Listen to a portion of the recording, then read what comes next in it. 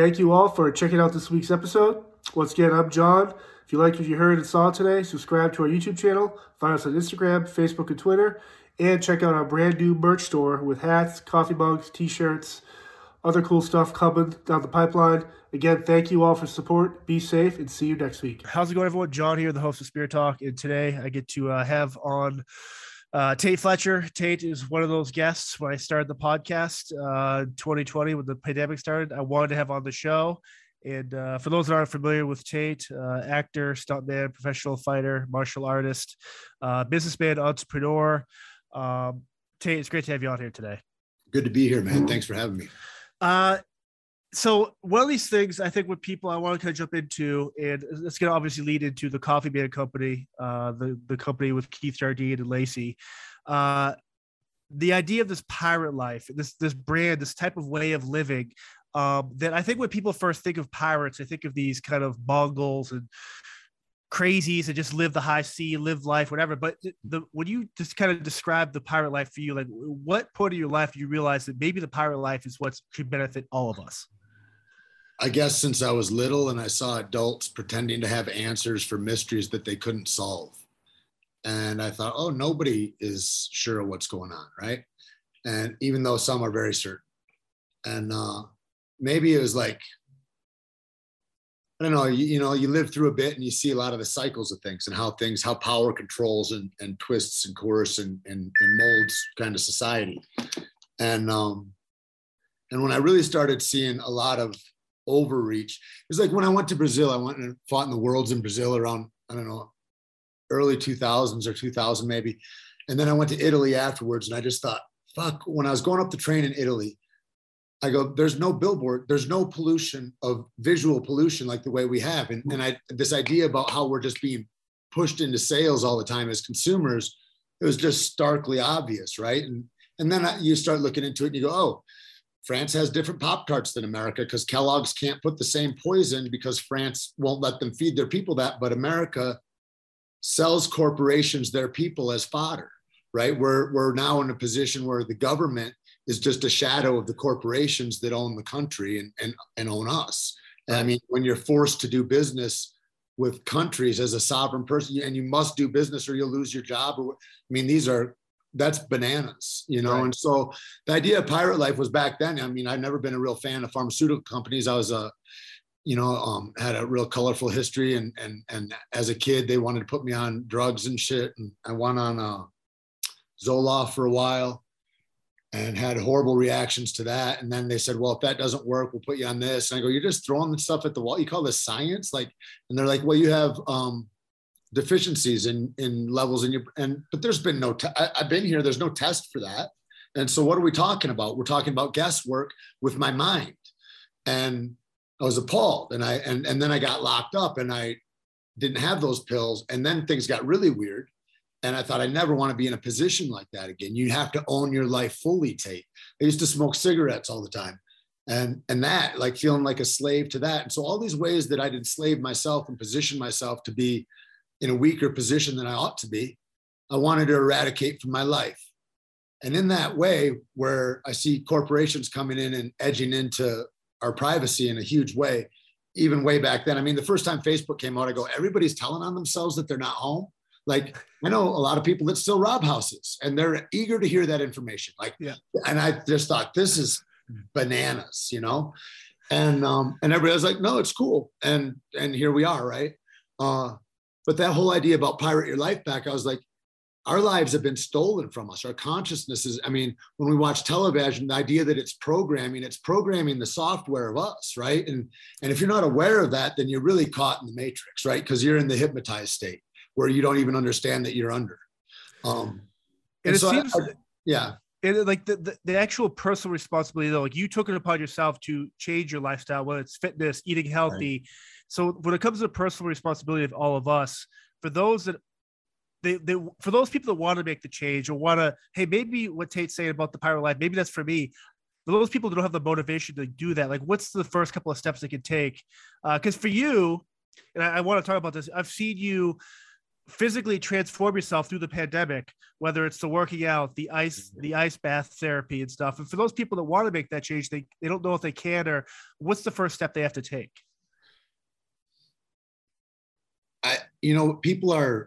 Shame is a real interesting word, right? Because it's a thing that you ought to be rid of, but it's also a motivating factor that's helped me a lot in my life. I mean, there's ways I've behaved that shame would be the appropriate reaction to have for that, unless you're a psychopath, right? And those things can be motivating. And also noticing that opportunity strikes all of us. We're in this river and opportunity is always coming by. Some of us are aware of that. Some of us are oblivious. Some of us are aware and we try, but we're not ready. And that doesn't feel good. And after you do that and you rot in that loss and you see that could have been, you don't ever want to miss your shot again. So you're like, I got to stay prepared, right? I can't be in a position where I'm going to get ready and decide to tie my boots up. You fucking better be ready to run.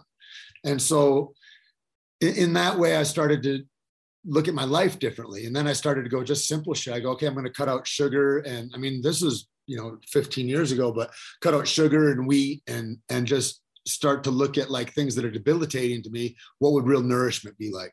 During the pandemic, the change that has happened for me is in 2019, I had a severe brain injury on a film.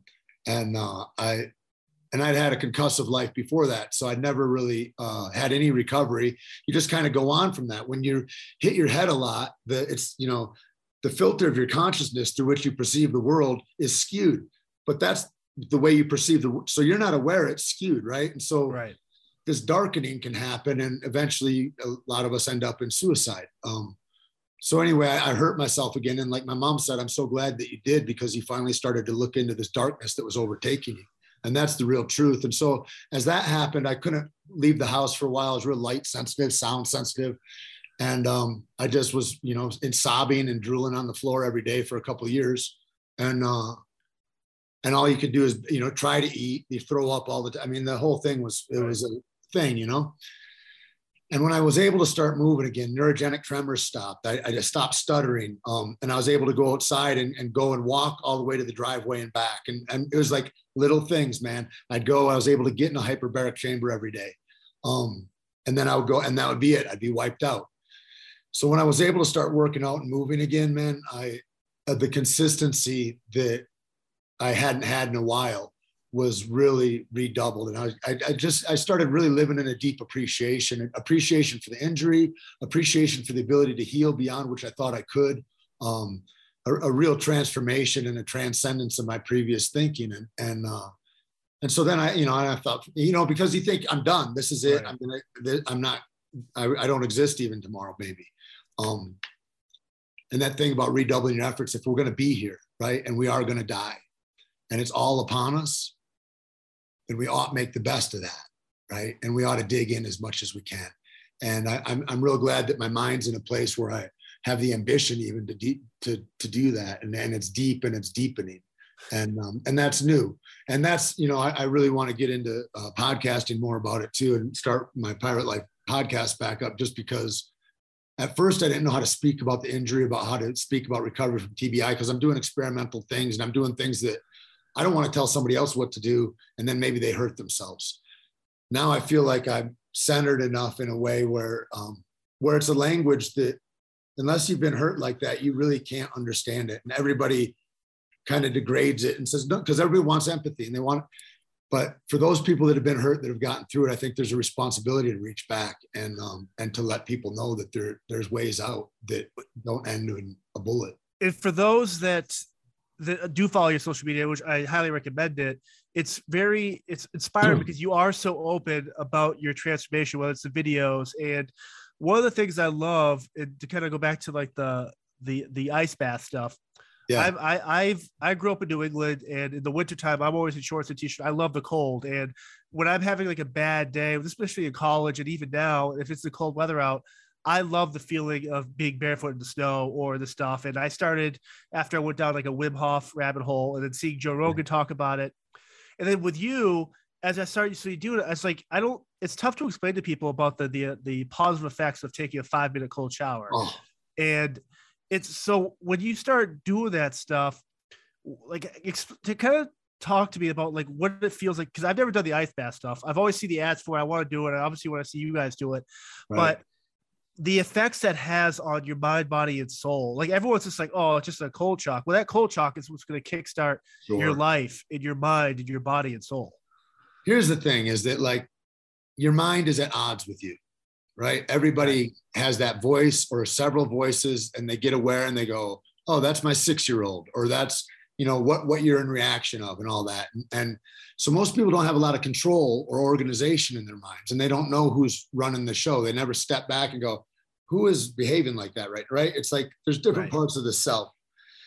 And so I think like working out really hard, really expending energy, doing high consequential things where it focuses your mind to that's the only thing that you can focus, because otherwise you're unconscious or whatever. I think they're really important to do because there's nothing that hones your mind in that way.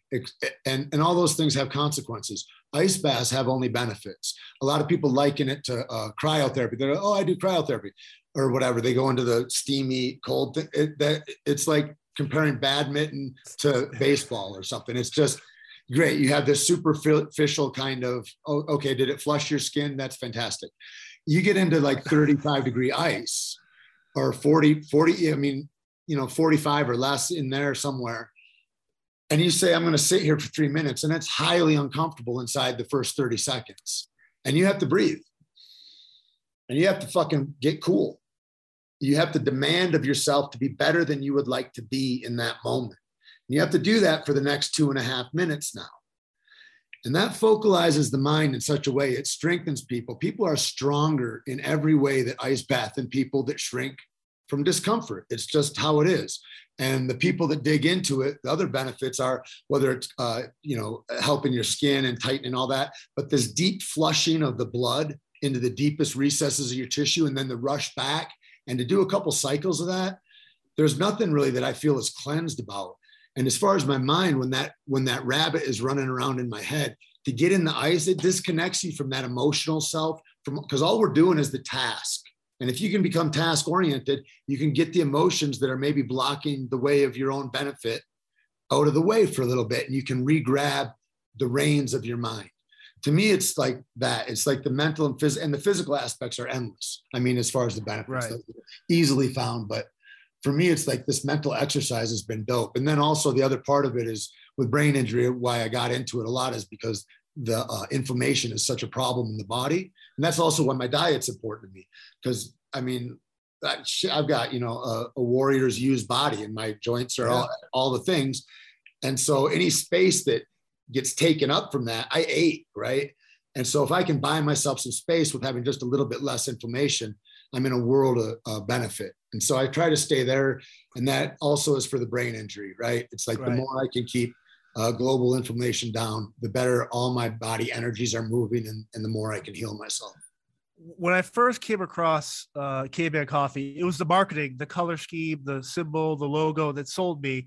And after the first couple of times, I realized I've been drinking, and I don't want to knock other companies like Monster or these other companies that put out these cold brew type of nitro coffees, but it's like the Caveman Coffee, it tastes clean. And you never have bad headaches. It's a natural rush I get from it. And so like for you, when you, Keith and Lacey, launched this, with the paleo aspect in mind when it comes to your health and body and everything, and obviously you, Keith and Lacey, are all hyper active in what you guys do and did. Is it tough how do you market a company like that? I mean, obviously word of mouth helps, and obviously the people behind the brand, if they're believable, which you guys all are, then it helps. But how do you get out there? How do you compete with a company, an X company that's like, oh, we're the best Java blend. Right. It's like they have Super Bowls, they're doing festivals, and it's like, yeah, it's tough. Why isn't Caveman out there in other stores? I think our thing is we wanted to have a high standard, that Pirate Your Life Back, all that. There's all these brands that are out there that, are full of cancer, right? You have all these carcinogens. And so people don't have a standard. And then a lot of those companies that, jump on it, but they'll sell you anything. They're just like all these other corporate, they'll sell you in it. And I won't and so, yeah, there's limitations in that in the market. The marketplace wants you to to sell poison to people because it's the easiest. This is what is the cheapest in the environment to give you. So that I can make you a can that I can get for 10 cents and I can sell you for $4. Yeah. Well, I can't make this for 4 cents, right? It's going to cost a lot more money to make that with where you get it from, with how you treat it, with all the things. And so that kind of became the difference for us, is like, what's your standard of purity of the thing? So we do our coffee, we have a hibiscus tea. We were one of the first to markets with that back in the day, like when Stumptown had first come out and they went to sale. And and that's kind of the idea of it when we came out with it, was like, we just want to be able to be something you can trust. That is what it is. Because like I said, the whole thing with sugars, with all the things, man, is just like, God damn, they can't wait to give you a pill for what they're having the food people make you sick with. And just to not see these cycles is crazy. And nobody sees it because you got to drink 1,000 of them or 10,000 of them before you end up with a cancer that they've never seen before. But that's coming, right? I mean, it happened to a lady that helped raise me. She was hooked on tab colas forever. And that says right on it, has carcinogen. I mean, it's like cigarettes. It's like, it just doesn't matter. People won't do the best thing for them. That's what blows my mind about the people that are like, oh, you can't have grass-fed beef because it's not sustainable for everybody. It's like, do you know what people eat? They're stuffing ho-hos in their face right now. They don't care about grass. They'll eat whatever meat variant that you give them. But then for those of us that want a higher standard, we shouldn't have that in America. That seems weird. Seems like you ought to have a choice. Well, it is oddly interesting, especially with the pandemic. I got hypersensitive to the idea of exactly what you're saying. Like when I broke my collarbone or hand, hey, take the Percocets, take the Coumadin. Oh. If it keeps hurting, take it more. Why I have an addictive personality in the sense of I'm addicted to my passions, whether it's podcasting, security, and I don't want to be addicted to something that's not, it's just masking the actual pain. It's not helping me. Yep. And I went down this whole thing where it's like, well, if I want to lose weight, like, why is this diet better than this diet? Or why is this company marketing this diet because they think this company, it's just, everyone's in a battle. But if you go back to the actual pirate, like what were the cavemen doing? Like they were living on organic stuff from the earth, meat, plants, no weird stuff in there. And it's just so frustrating because people that do, I think there are a lot of people that want to stay healthy and be healthy, but like you said, they get hooked and tricked into these ads or these mass marketing campaigns because people are technically lazy and don't want to do the research. It's convenient. The convenience you can't argue with. It's like, if people still have McDonald's in the mall and air conditioning, they're like, I don't care if we have social or whatever, right? They're like, let the Chinese come. As long as it seems comfortable still. And people are kind of like that, And so knowing that was the common thing, it's easy to go, I'd like to be uncommon, right? I'd like to walk a different path than that. And I think there's a gang of people that would. They just don't advertise that on mainstream media. I think there's, groups like yours and there's a proliferation of thoughtful minded people that are out there, but nobody wants you to see that, right? It's like that, and that's not popular. We like to sell emotions. So if you're not emotion filled and just exacerbating the problem, then you're not necessary, because we want chaos. This is, to me, it seems like a social destabilization of our culture. It's just like when we went in an Arab Spring or whatever through the Mideast, and we want to destabilize the Mideast so they don't get a power hold. Nobody says that. We say we're hunting terrorists or whatever we make up the story to be, right? But it's the same thing. And now I don't know who's doing it, but it totally feels like we're attacked. It's like it's like there's something else that's beyond that. And there's no, all I say is this: if you're picking a side for anywhere, and you got team A and team B, and they go, okay, pick a leader, and you both pick guys that probably wear Depends and are 80 years old, right? And those are your strong guys that you're both on the same team. You're the same. It's the same. Who's here is the question, right? And if you're waving a flag anywhere, you just look silly. I mean, that's ridiculous because that's played out now. When it comes to your background, and I know you're a black belt, BJJ, the competitive fighting and everything, when it came time to retirement from that sport, the idea, so a lot of times you see fighters come out of retirement, or athletes like, oh, I'm going to retire. I'm going to be Mike Tyson or Tom Brady, and these people that can't suppress their competitive spirit. Were you able to control that kind of the fighting spirit, I guess, that warrior code, into parlay it into Caveman Coffee, art, acting, stuntman. Is that how you're able to kind of suppress that in a way where you can kind of control this and put it towards other endeavors as you move along? Yeah, it's hard. I mean, somebody asked me that the other day, and it's a bear to walk away from, but it's one of those things. I think it's like not drinking or something like that. It's if somebody's an alcoholic, they're going to quit one way or another, right? Either they're going to have some kind of epiphany that has a change of course, or the drink will choose, and that's a lot uglier. It's the same way with fighting. You can be proactive about your exit, or the fighting can demand that you exit, and that's a lot of damage, right? And so I think everybody knows that that's the deal, at least halfway into their career. They're like, because you have friends. I mean, and you're watching everybody in these different arcs walk the road of whatever their trajectory is at their age of their career. And so to walk away from it, going right into the film business was great in that way, because it was something to chase and to learn and to try to get better at those particular skills, which are real different than what I'd been in, but the same disciplines, right? And that was the same thing with starting the coffee company. And just with Keith and Lacey, it just seemed natural. As people I loved that, we'd known each other. Keith and I had been training partners for 10 years or something at that point.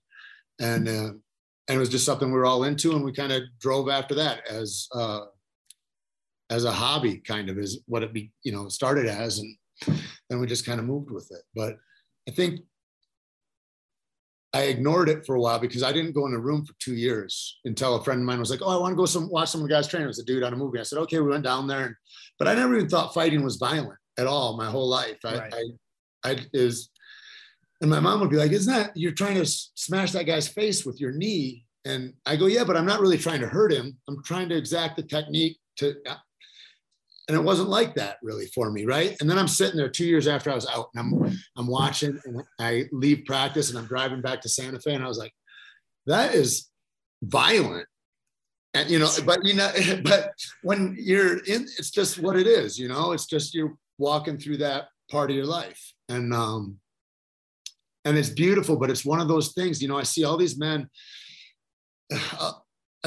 we're all subject to that, right? I want to be sticky of where I was, where I felt I was strongest, or or whatever the thing, or where I was most in love, or whatever. Right. But those are eras. And we've all got these eras in our humanity of this short life we have. And to hang on to yesterday's era is only going to rot where we're at right now, right? And so that whole thing about being able to let go and be present, especially after something like having a career that you have to put away and go, who are you now? Without this, without who do you think I am? Or like, and there becomes all that. And so you've got to settle all that, and you've got to be clear with who you are all the time. So I think also I'd say deep introspection, you have to really be in the listening and not just be in the asking, but being just follow, that couple of years that I was just on the couch and I'm just following my breath, because that's what I'm reduced to. Right. It was such a gift. It was so helpful, because I didn't know, I never had any idea what would happen if there was space there, right? And so without the space, there's nothing that can come in, right? If I'm just filling it with noise. And so it taught me to be slower in that way too, and to be where I am right now, because there's no other spot, right? Has it been fascinating? Obviously, I remember watching the first UFC, and I mean, anything goes. But as the years have gone by with injuries, and you kind of mentioned like some people that suffer from CTE or concussions and all this stuff. Everybody. And it's crazy that now, like, at what point were you kind of like, hey, this is cool at UFC and Strikeforce, whoever these other companies are, bare knuckle boxing, they're starting to recognize that, hey, these men and women that do this for a living, like there are health issues here, and what can we do to protect the fighters? And especially when you retire, I mean, you hear of like all these NFL players back in the day that have died of either suicide or like Junior Seau type stuff. I read about another one. And it's so disheartening, because at what point do people, these high up positions making these rules and regulations, realize that these people that are lining your coffers with money, there's health risks? And I think it's just weird that people aren't recognizing that, or didn't recognize it soon enough. Listen, that's a sport with adults. Fair. Pit bulls like to fight each other. Right. It's what it is. There's guys that I'm glad, myself included, that I had an outlet like that where I could discipline myself, because the most skilled guys in the world are the least violent guys in the world. Right? They're not reactive. They're not emotive. It's until they're deep into brain damage, probably different thing. We put every little child we say we love into football suits and put them out and we watch them bang each other and they're dizzy and they spit and everybody does what? They don't go, oh, fuck. Yep. They giggle. Yeah. And then that kid kills himself at 15 and they don't correlate the two. We're giving brain damage to people at such a rate here and we don't ever think about it. So those things that are like long end, like you're a pro football player, you're adults, at least at that point. We're subjecting children to these things that we don't have any idea of the downstream effects because they didn't affect us personally or something, or because money was so involved that football, I don't think, even acknowledged brain injury as part of the sport until 2015, maybe.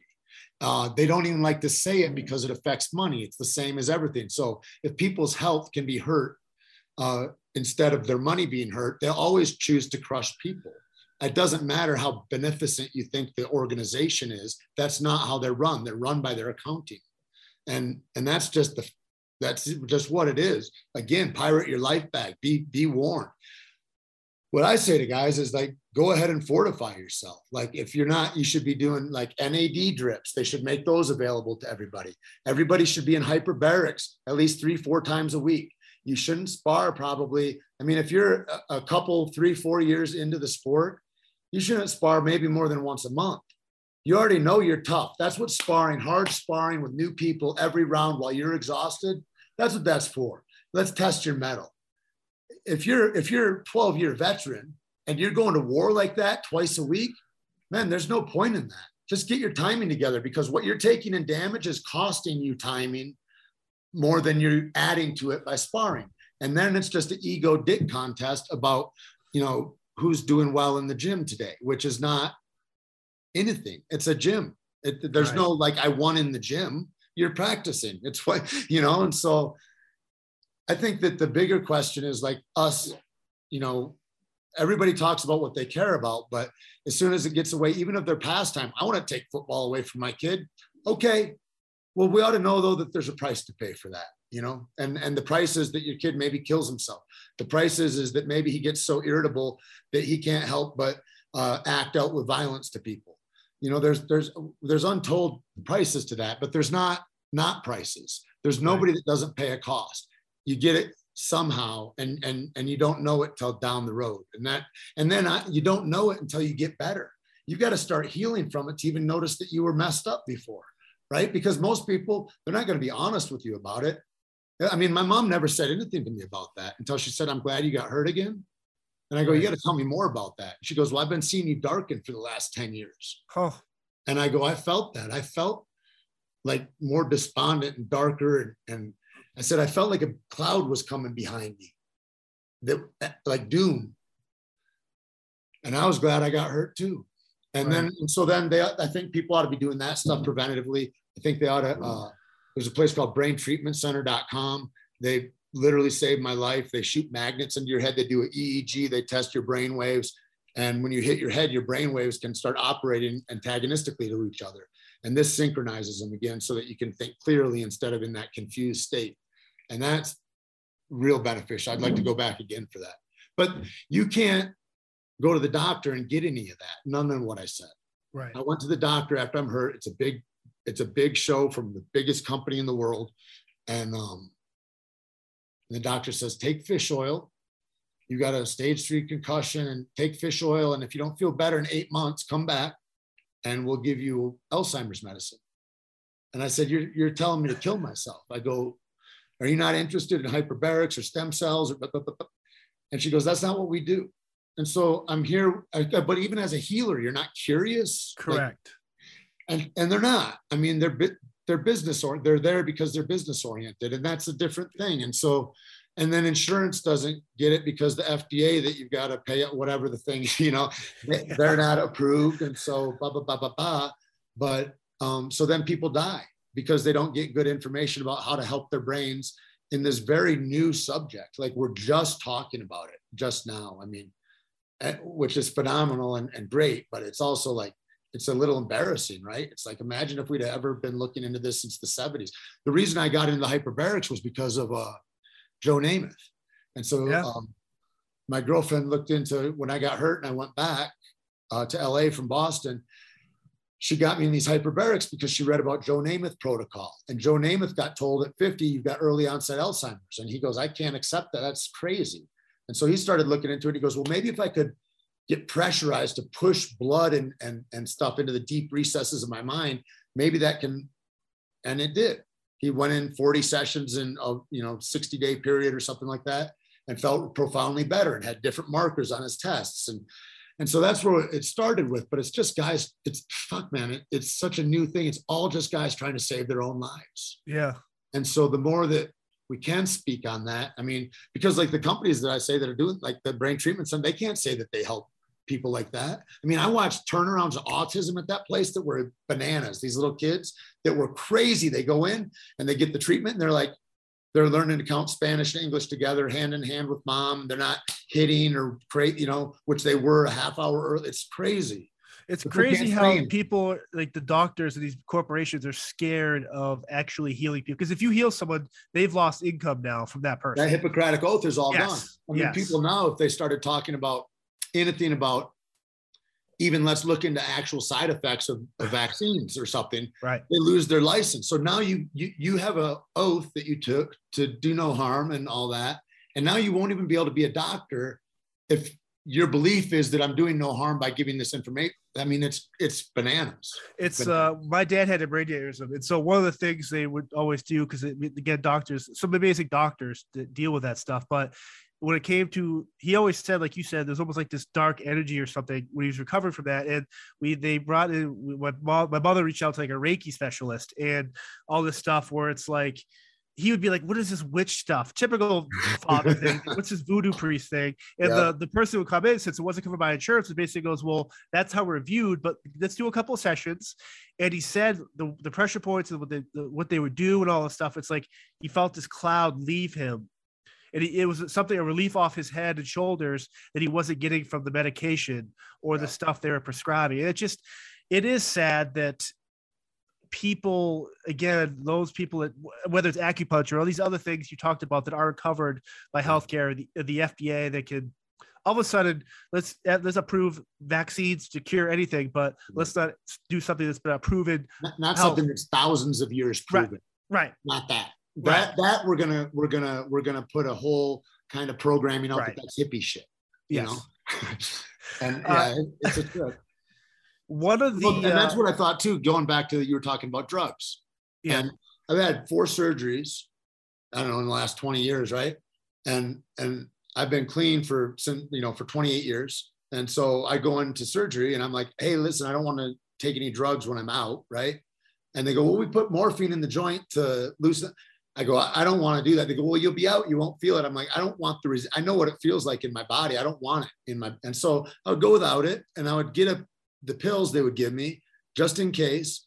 But I take some, but I thought about it, and I would go through it and I go, it doesn't take pain away. It distracts me. And so that muddies my mind. And I don't want to be fucking muddied. I don't want to be overtaken by these goddamn pills. And I go, what about ice? And that's when I first got into ice packs. I go, oh, I'll numb this out. What's better than that? And then I was like, oh.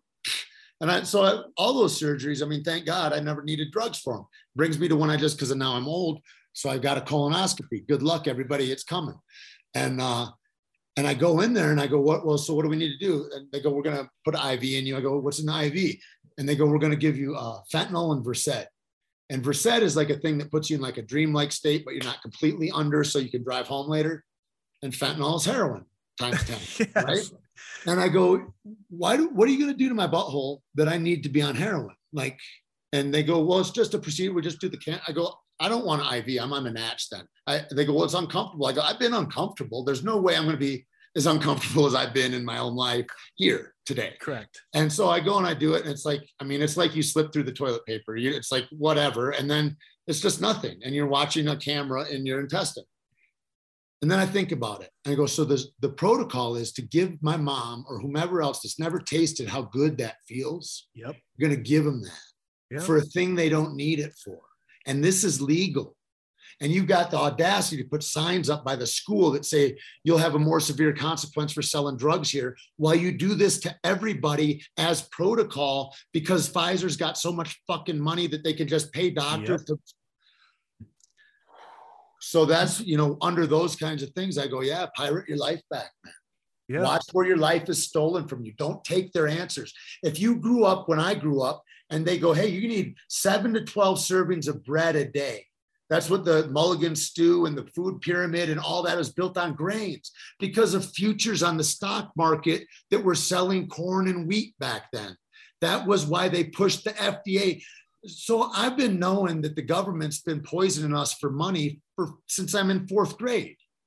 Right. And underneath those structures of America, the freest place in the world or whatever, I go, okay, how can I be more free by being aware? Because this is a sucker's game out here for the sheep that are just following along going, oh yeah, this is all good. And we just follow along with whatever the ideology is of the strong guy that is saying the things on my side of the fence.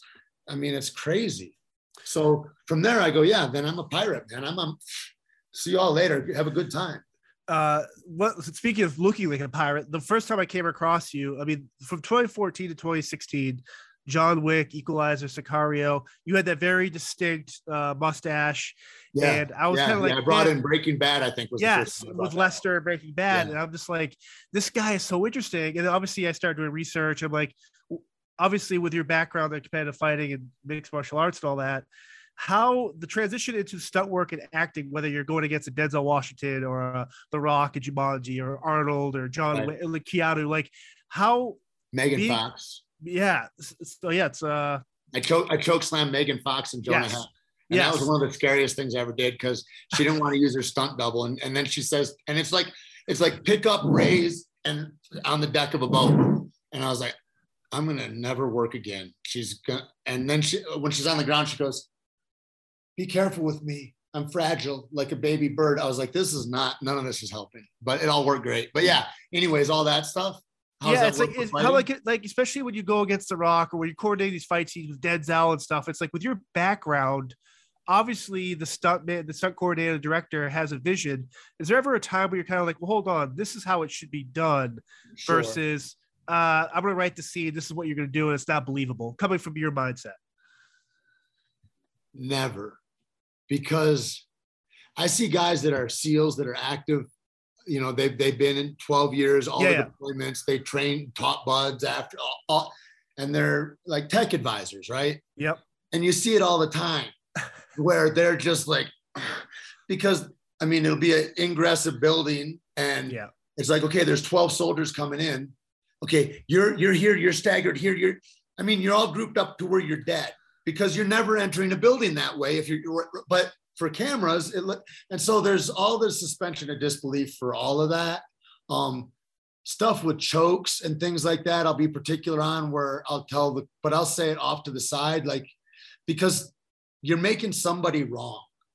And so you have to be very politically delicate in those positions because the caste system is such that everybody's got the most sensitive feelings.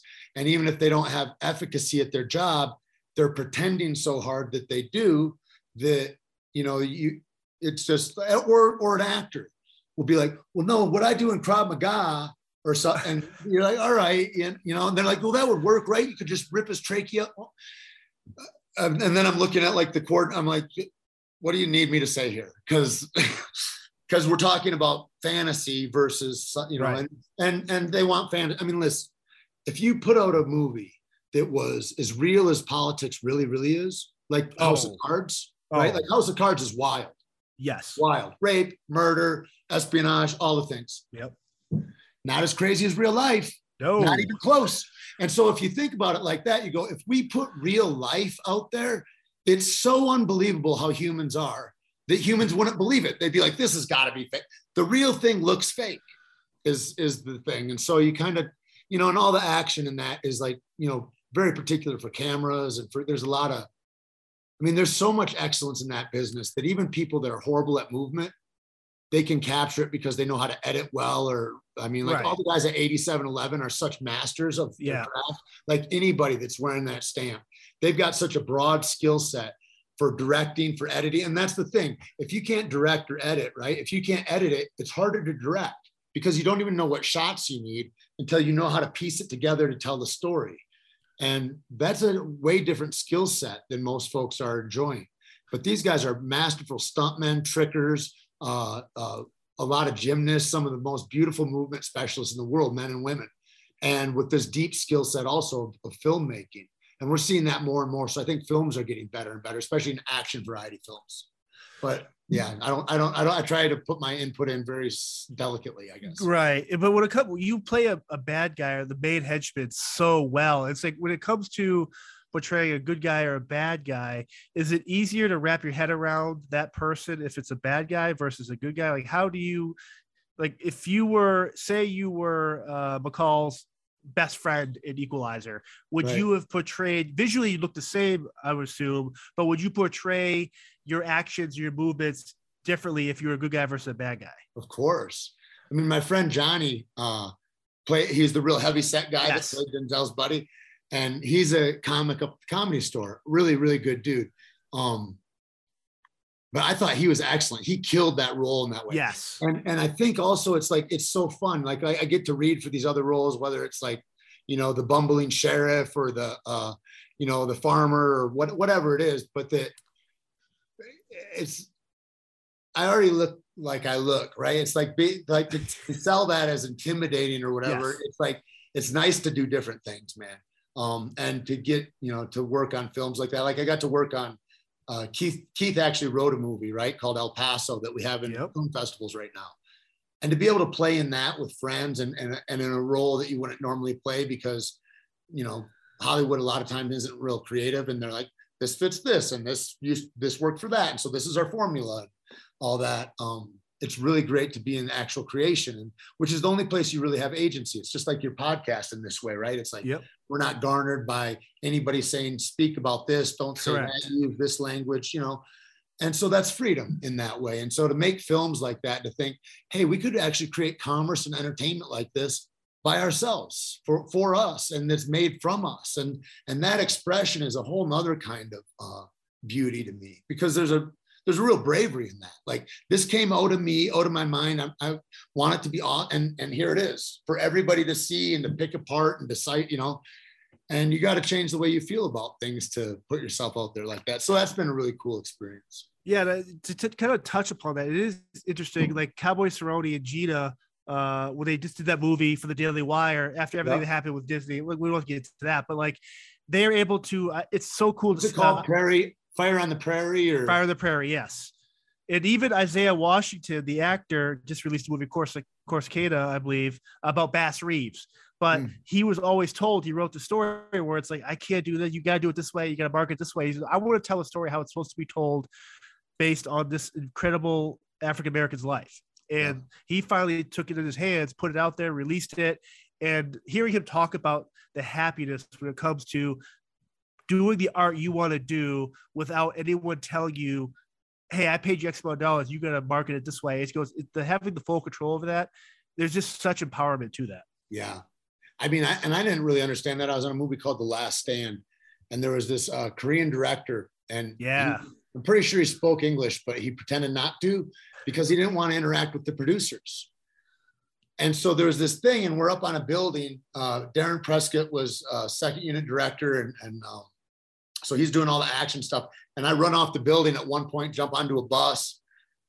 And so he comes off the building with me on a wire with a camera beside me. And I go, you know, we should shoot this from the street, and me jumping. And he goes, yeah, but the director doesn't want to see that. I go, yeah, but while we're here with the crane and everything, don't you think we should? He goes, we totally should. But he won't do it because he doesn't have final say on editing. The company does, Lionsgate or whatever does. Yep. And so he'll only give them pieces that he wants, right? He won't film anything he doesn't want. So it gets political like that, even before, as the show's going on, which is a trip. I was like, God damn, so nobody works together in this business? Like, yeah, it's a trip. You know, I mean, it's where art meets money. Yes. Right? And I totally get this, how symbiotic it is together. And I totally understand. So you actually end up joining the most insane, rabid fan base. I mean, you've obviously been lucky with the Breaking Bad fan base being so receptive for you, and then awesome portrayal of Lester in the show. But when it comes to Star Wars, The Mandalorian, Book of Boba Fett, like seeing you at the conventions now, like at what point did you realize that once you joined this, like these fans are insane? And I mean that in the most awesome way. Yeah. I mean, me being a fan, I don't know. I don't know yet. is I can't say when you're inside the thing, it's hard to know that what you're doing is remarkable. You know, I used to tour around with fucking Rogan, Eddie, Ari Shaffir, and Joey Diaz. And then Brian Redband had come and Eddie had come a lot. And we would go all around the country for years. We did, right? And touring all these shows, UFCs, it was great. I never thought I never realized how exceptional, that's crazy. Yes. I never looked at, and so it's until you're in the rearview mirror that you're like, whoa, did we just go through that? And so there's that kind of aspect of it, of being it. There's the other thing about being a fan where it's just like, people are like, oh yeah, you're canon in this. And I go, I don't know what any of that looks like, but it's an awesome thing to be inside of and to be around creators like this. I mean, to be on set with, Bryce Dallas Howard and Deborah Chow and Filoni and Favreau, these guys collaborate publicly on the set. And so you're getting here's this expert's view of it. And he's like, well, here's how we create more tension in this 3 seconds of this interaction right here. And then Deborah's giving her, and it's like you're in a master class all day long. And that is just that aspect of it. Then there's the technical aspects where you're on the cutting edge of the metaverse kind of for movies with this environment that they create called the Volume, which is the series of, you're inside a video game, basically is a way to say it, where if they have a canyon wall and you're in a canyon in the actual studio, it's hard to see where the wall and reality and that digital, they're married and people have run in, so it's very realistic. And so to be in those places, the character developments of it, the arcs of then all these different stories of the universe, the redemption aspects of it, the redemption aspects from previous Star Warses that some people were pretty let down by, to characters that then, I think of Hayden, who was 19 at the time, first advent of social media. So it's the first time anybody's getting letters in that amount, because they're digital now. Yep. And so he gets everybody's feelings about that as a kid.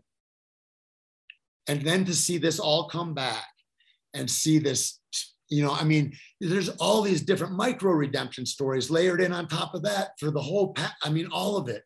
And then the good and evil, to have this mythology brought back. It's the only mythology of our life. Whenever you look at all these different religions and all that, and then you look at Yoda, you're like, his shit might be that might be the best way. I don't know, but those were for, millions of us were like guiding points for our life where, you could see the tension of good and evil and the choices and why this higher road's important, even if it seems hopeless. And fuck, man, we need those things. And so that kind of storytelling, to be a part of that, man, you talk about the redemption, the book of Boba Fett. The last time you saw him, he fell into Sarlacc pit. He's a bad guy. He's going after all the heroes. But that redemption arc, now you know why he acted that way in Return of the Jedi, the other movies. Yeah. And it's to kind of see that character build. And then obviously with you and Paz, when you first show up on scene, it was one of those coolest things where it's I'm with the bass player for Shinedown, Eric Bass. He's huge Star Wars fan, knows all the lore. And we're watching it in Europe. We're on tour. And when you appeared, he said, "Oh my God, that's Paz." And it's just seeing other people's reactions. Because he knew Pre Vizsla from the animated series. Yes. Yeah. And so it's to see people's reactions to these characters come to life, and the care that Favreau and Filoni actually put towards this. Yeah. For you, when you see pictures that, even when I watch those episodes still with you in them, it's you get to play a character that so many people didn't think would ever exist. Right. For these guys to put the time into it, actually put a body inside that armor, it's just got to be so. When you first put that on, it's when you're taking the pictures and stuff, it's holy shit. You don't know what it is. You literally don't know what it is, right? I get the first part of that show. I go to an audition, just whatever. And I go to 1,000 and maybe 3 people call me back. I go and I look at it as practice. I go in there and I'm in the room. I get to practice my craft. Cool. They call, they say, "You got this job." I go, "Dope."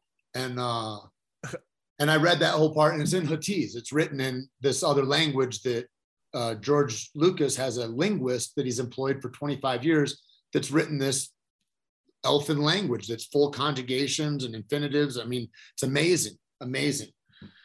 And so that's how you're going to have to spit it though. And so I'm doing Zoom calls with that guy and I'm learning how to pronunciate it. Like it was bananas. Like I'd never had that kind of the production have that much care in, you know, because if you're henchman number 2, who gives a shit? But Right. this is the guy that's going to open. It's the first words in the whole season that opens the whole Disney network online, right? Yep. It's their premiere thing is that 90 seconds of me in the bar and fighting Mando. Yep. And so then when he calls back and they go, hey, John saw your audition tape. He wants you to play this other character. I thought, fuck, I lost that character maybe. Whatever, I don't care. I'm just here for the party. And so they go to Legacy Effects. So I drive out to the Valley and there's all these effects houses and shit. And Legacy, I walk in and the guy from Shape of Water is there, like 9 foot tall. Shit. Like, yeah. Doug Jones. Yeah. And you're looking there's stormtroopers coming out. There's Call of Duty guys that are rappelling out of the wall. This is the shop that makes everything, you know, the Jurassic feet for all of it. And I was like, wow. And so they go, come back into this room. And I go back in this room and it's like a dressing room with a mirror. Come back in here and take your stuff up, put the Under Armour on. So I go and I put all my stuff up. Then they lock all my stuff up. So no phone, you're very isolated and I don't know what's going on. And they're measuring my wrist. They're measuring every part, everything. And I was like, I guess I'm getting a suit made. And then they come in and they had this matte black Boba Fett helmet.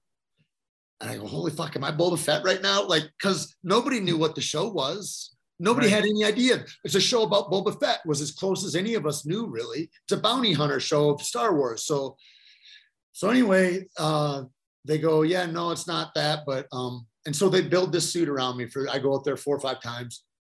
And then the first time that I wear it is on set in Manhattan Beach. And when I walk out to the stages, it's like an unveiling. There's, I don't know, 30 executives from Disney and from everywhere and I was like, this is a big deal. You know, because when all the money's standing in front of you, excited, like, oh shit. And then you're doing all the poses for the toys and all that, you know, you do all the stills for that. And then when I walked out though, and I'm just, because I know me, I'm in this suit. I walk out and I walk onto the stage and I go in and the Forge is in that room and we're in this cavern and it's smoky. They've got atmosphere in there and it's just so cool. And then in walks Emily Swallow, the armorer. Yeah. Dude, in that brown and gold fur and the helmet. And I thought, wow, they made a hot Mandalorian. This is like the most feminine, strong, like, and then to hear and be in that. And so that was the first time that I played in that suit. Right. And I was just like, God damn. And then I had the little back and forth with Lateef as Mando. Yep. And it was killer. And then to come out and to see what kind of show I was in, that was like kind of in the 3rd episode where we walk out and you're like on the street. It's like you're in the Old West. I was like, oh, I'm in a Western in outer space starring John Wick is kind of what it felt like. I was like, this is going to be dope. And then we have the big gunfight. I fly in and all that. And I was just like, this is amazing, you know? And then you just, you know, whenever you show up, you're like, I don't know, it could end anywhere. I don't know where it is, but to have this be then, and then I get hurt the next year. And then on Free Guy and and then I was just out and then this opportunity came for these and I go, man, I don't know if I want to do that. That seems odd to me. I don't know anything about it, you know, but I take a picture with somebody in the street. Why am I going to charge them $40 to take it? It seems, you know what I mean? I was like, I don't know about all this. And then I went with my friend Sala Baker. Sala played Sauron in Lord of the Rings, and he's a really great dude. And so he took me, and then, you know, because that's part of the thing with a brain injury too, is like the anxiety. Like I always thought anxiety was for I thought it didn't exist. I thought you were weak or something. I thought, I don't even know what you mean. I know the word, but whatever. And now I got way too familiar, and I go, oh my God, this is. And so even just, I needed to get supported. I had a lot of great people around me, and he was one of them. So anyway, that was the first time I went to a Comic-Con, and then I meet the heart of the fans. Oh. And I go, oh my God. And I'll tell you where I was scared to go in just because of my mental state. I was nourished being there. The kind of love and allowance that everybody has is just like, it was real beautiful, man. It was a really cool part for me. And so I thought, man, this is, all I could do is just go, look what God did for me. I'm alive here still. Yeah. And there's people that, because you're like, I don't know if I'll ever participate in life again, is what, you know, goes on.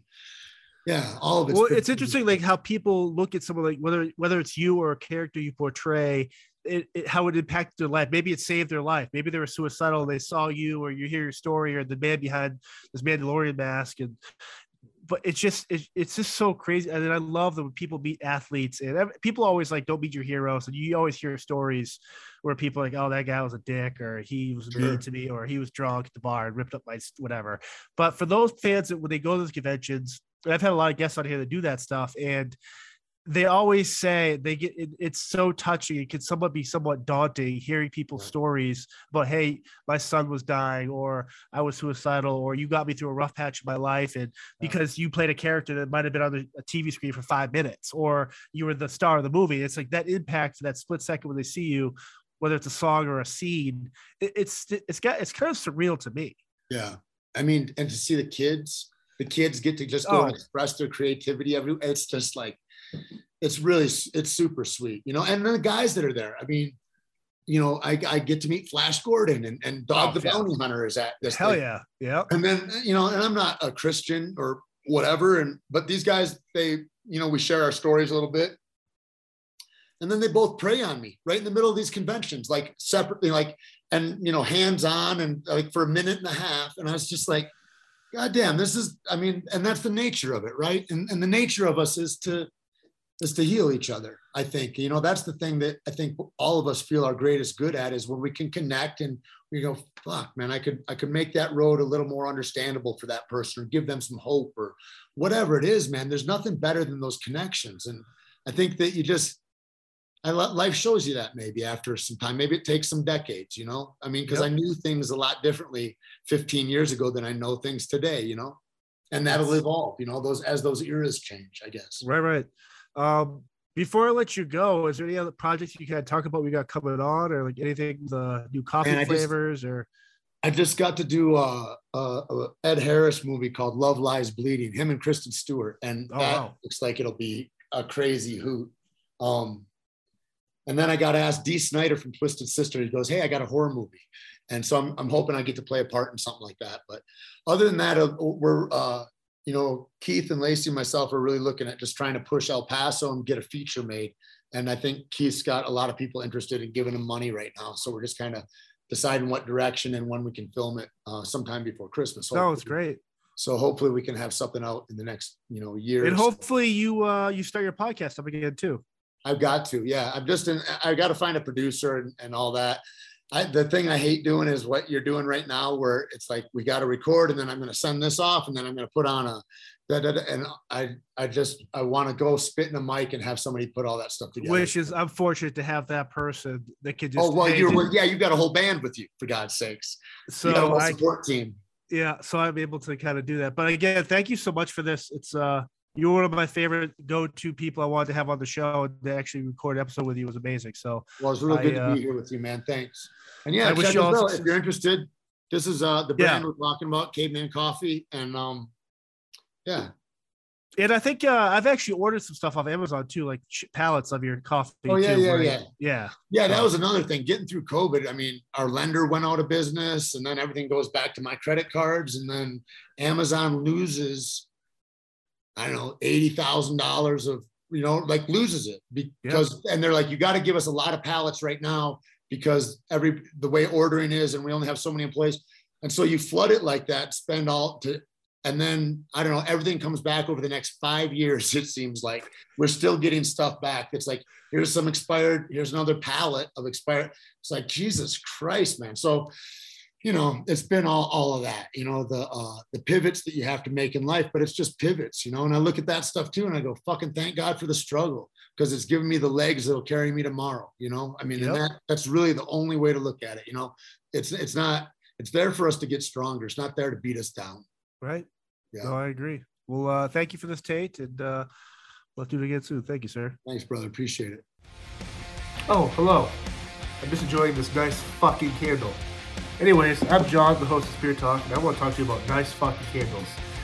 We are lucky to have Nice Fucking Candles as a sponsor of the podcast, and if you use code SPIRITTALK15, you get 15% off your first order, or use the affiliate link below to always get your candle needs through Nice Fucking Candles.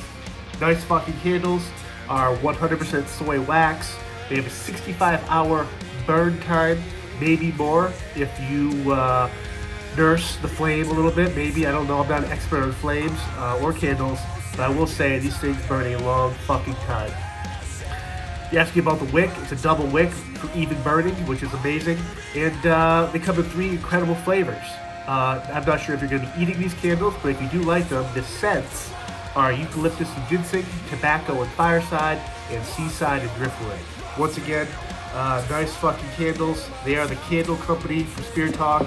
And if you love candles and need a good scent to clear out your office, your room, your podcast room, your weight room, your whatever you're doing in a room that smells like crap, use this candle.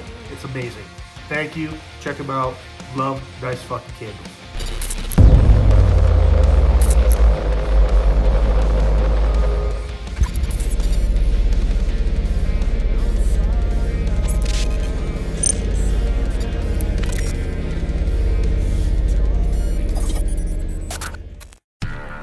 Do, Did, Will, the Story of People podcast is now available on the Crier Media Network. The first 5 episodes are here and feature some incredible guests that fit into one or all 3 of those categories. Ready? Tara Sloan from the San Jose Sharks Undercurrent podcast at NBC Sports. Marianne Iveson from Iveson Voice and the Let's Take This Outside podcast to talk about the world of outdoors as well as voiceover land.